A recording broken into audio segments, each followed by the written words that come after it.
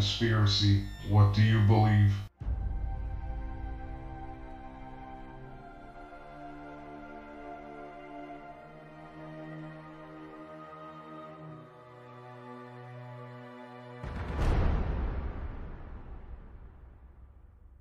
Hi, and welcome to Conspiracies What Do You Believe? This is episode number 22, Aleister Crowley. Do what thou wilt shall be the whole of the law. That's a quote from Aleister Crowley, and it seems to be the center of his religion. Aleister Crowley was born Edward Alexander Crowley on October 12, 1875 in Royal Leaming Spa, Warwickshire, England. He died December 1st, 1947 in Hastings, East Sussex, England. Lived to be 72 years old. Crowley was born into a wealthy family. His parents were very strict.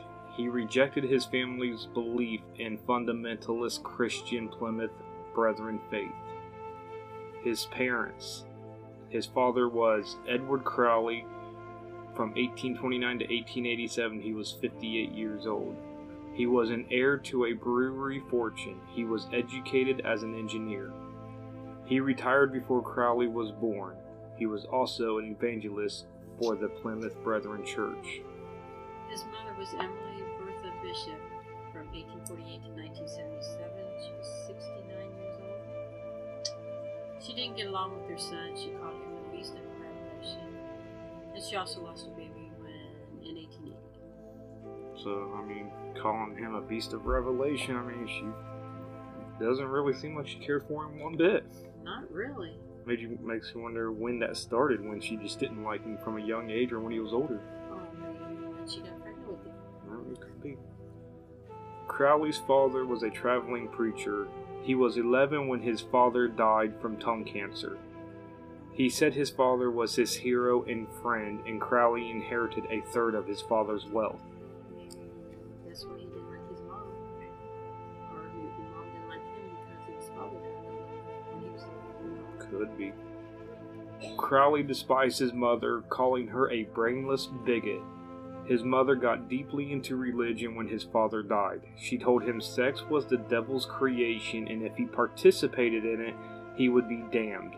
She sent him to boarding school to get rid of her responsibility. There he explored his bisexuality. He went against his upbringing by masturbating, smoking, and having sex with prostitutes.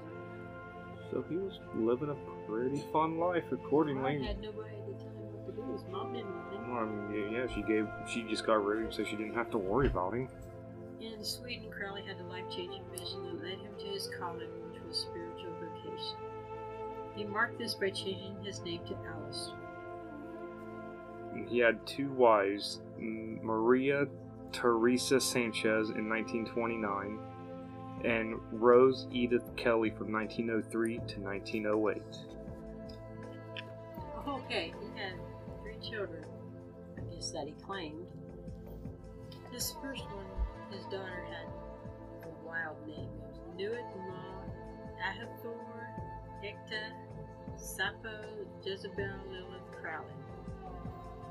That's a name. He had a son, Aleister Ataturk Crowley, and a daughter, Lola Zaza Crowley. Wow.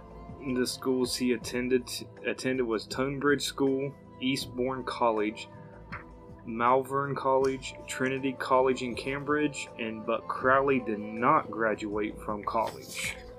Crowley was an occultist. Hey, yay! Ceremonial magician, a novelist, a poet, a painter, and a mountaineer. He practiced magic.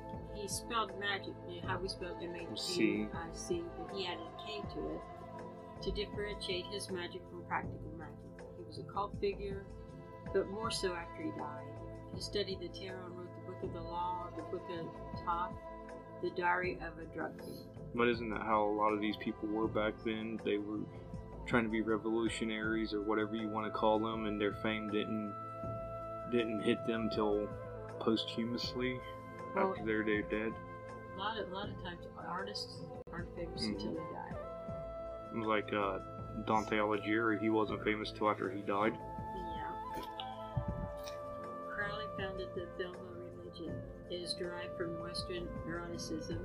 He said he was a prophet responsible for guiding humanity into the Aeon of Horus in the early 20th century. Crowley's life was weird. He liked to shock polite society. He was named the wickedest man in the world by the press, and he had profound understanding of practical magic few occultists of his era could match. So he was like extremely, I was going to say talented or smart. He was almost too smart for his own good, and people were afraid of him because of how smart he was. I mean, he probably didn't market himself very well. He probably liked the whole people didn't know much about him and they were afraid of him. Yeah. Crowley crossed a new abyss chasm between the consciousness and unconscious.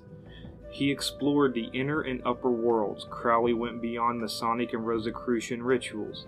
He was not satisfied with conjectural theories and assumptions. He yearned for direct personal experience of the Western esoteric traditional mysteries. So he wanted to He didn't want to just believe in theories. He wanted to prove if he was going to believe into it, he was going to have to be able to do it himself. Crowley risked his life and sanity pursuing the secrets of life and death that can only be seen through heightened states of awareness. He was largely responsible for making the process and practices of ceremonial magic attainable to following generations. Secrets uncovered, and Crowley redefined magic for the modern age. Magic is the science and art of causing change to occur in conformity with will. That's from Diary of a Drug Fiend, page 8. Crowley, while he was in Cambridge, got into occultism. He wrote pornographic poetry and other writings, which he self-published, probably because he couldn't find somebody to publish it. Crowley believed the ability to awaken one's creative genius by visualizing what you wish for and then bringing it into being. Isn't that kind of like The Secret now, where everybody's saying, you send out good vibrations to the universe and you get good stuff back? I never read that. But, you ever read The Secret? No, I just said I never read that. Well, that's kind of what this. Yeah, there was something else I was trying to think of where I seen that he said or whatever, something else on the same lines. Crowley was addicted to drugs and was defiant of Christianity in the Victorian era thoughts on sex. Some biographers believe while Crowley was in college, he was recruited in the British intelligence agency and was a spy for life. So how are you going to find out that was true? I mean, if you really, you're not. That's just, It's a theory, so. Crowley hated Christianity but considered himself a deeply religious and spiritual person. Considering himself a prophet, he studied many different religions and beliefs, including Buddhism, Hermeticism, Judeo-Christian magical systems, the Kabbalah, yoga, Hinduism. So he was pretty well versed in everything. Well, in the major religions, the only one he didn't really seem like he was in was Islam. But maybe he was, and they just nobody recorded it. Could be. Okay, from the years 1895 to 1898, Crowley joined the Hermetic Order of the Golden Dawn, which is an occult. His name was Frater Perdurabo, and he caused trouble with the other cult members.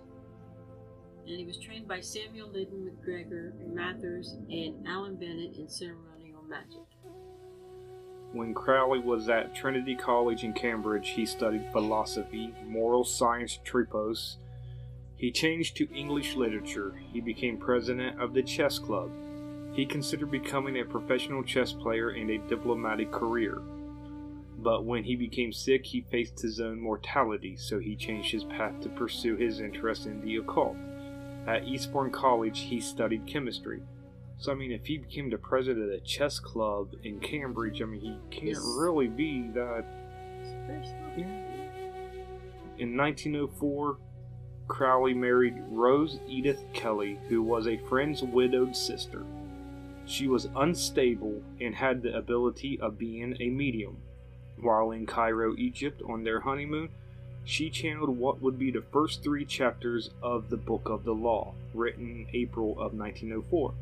Crowley said the chapters had been partially dictated by the Egyptian god Horus, and the rest by his guardian angel Aiwass.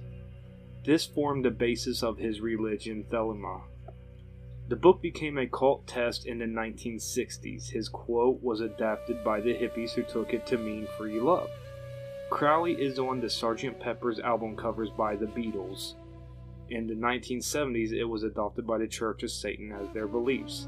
So how many people out there have the Sgt. Pepper's album going to go look for Crowley's picture? Well, if they still have that, it's worth money. Well, you can get the remake. Well, I mean, you can go buy a CD of it and have it on there. in 1907, Crowley formed his own order, AA, or Argentinum Astrum, which is Latin for Silver Star. In 1909, Crowley dispensed his teachings in the Equinox.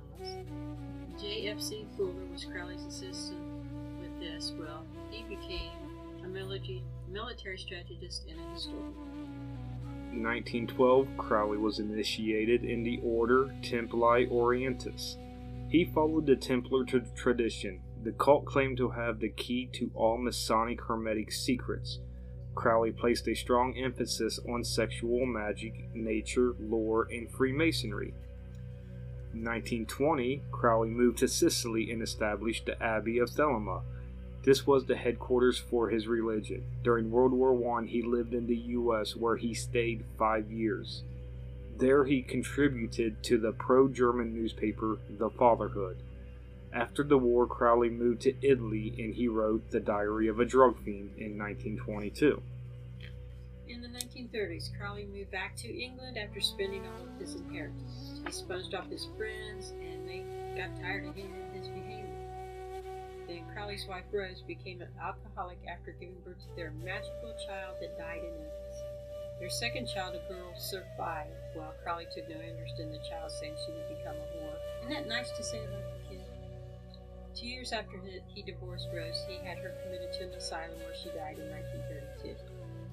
Crowley was relieved to have no responsibility so he could pursue his great work, to become a spiritual being free from material existence. What was his great work? Gaining self-knowledge, unity with the larger universe, and seeking out one's true destiny or purpose he called true will. Crowley attracted a following seduced by his personality and the idea on psychic energy during sex. Okay, Thelema, his religion. Well, Crowley had unchallenged authority to be the Dark Guru, the Messiah of the New Age Horus, the age of self-obsession, cynicism, and glorious excess. Crowley said it would begin in the latter part of the 20th century. Crowley had a gift of attracting self-destructive personalities. So he was pretty good at attracting the ones who were just not right in the head. Yep. But he could not prevent the tragedy of one of his young disciples. The young man drank the blood of a sacrificed cat and died. On February 16, 1923, Mussolini had the house closed and the people there deported. Wow. Crowley had two mistresses. Leah Hutzig, he called her the Ape of Top. And then Annette Shumway, who used to be his housekeeper. They were always fighting, which became worse when male guests offered to share their wives. Crowley abandoned Leah and his 5-year-old son in Tunis, as well as Annette and his infant daughter, and headed to France. He said his only obligation was to himself, so he was really just more about himself than anybody narcissist. else. When Crowley was in Paris, he performed an incarnation of Pam. When he and his assistant didn't show up the next morning, his followers broke the door down and found his assistant dead and Crowley cowering in the corner murmuring. He didn't recover. He moved to a sketchy boarding house in Hastings, Great Britain. He died December 1st, 1947, alone and poor. His final words were, "I am perplexed." Okay. Just something just to throw out there. If you don't know who Pan is, who he was doing the incarnations to, you should really look him up. We might do an episode on him. Pretty interesting. Crowley interpreted a new tarot deck named Thoth, which he designed with Rita Harris, who was an artist. When Crowley was called the wickedest man in the world, he denied it. He said his work was for the good. It freed man from earthly rules and opened up to the spiritual existence.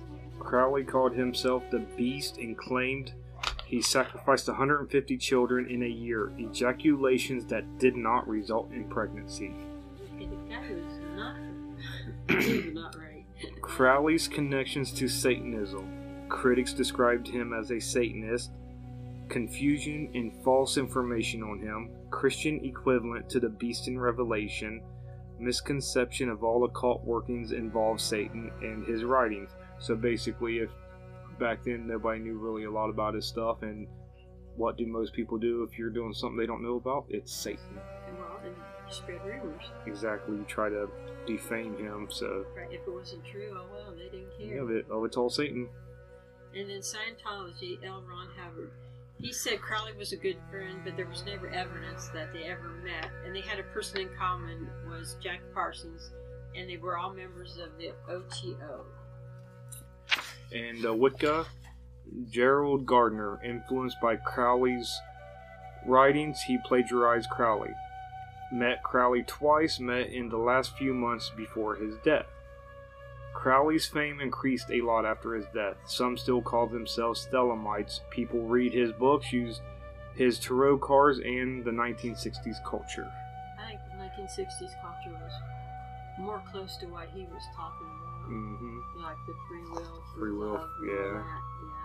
Crowley believed magic was the essential method for a person to reach true understanding of self and to act on one's true will. Free will and destiny. He practiced a form of sex magic. The law of Thelema laid out the key principles of life as the way he saw it. Crowley believed most people's sickness were from Inhibitions. of sexual impulses, the release of psychic energy through sexual activity. So a lot of people's problems was because they didn't have good enough sex. You know, the guy was kind of hung up on sex there, wasn't he? I mean... But if you notice, a lot of cults and everybody, the people all had the same, the ones that started were all kind of like the same. So there you have it. What we have on Aleister Crowley. You can make up your own mind. His books, I will say, are pretty interesting. So if you want something really good to read, go check out his books, especially Diary of a Drug Fiend.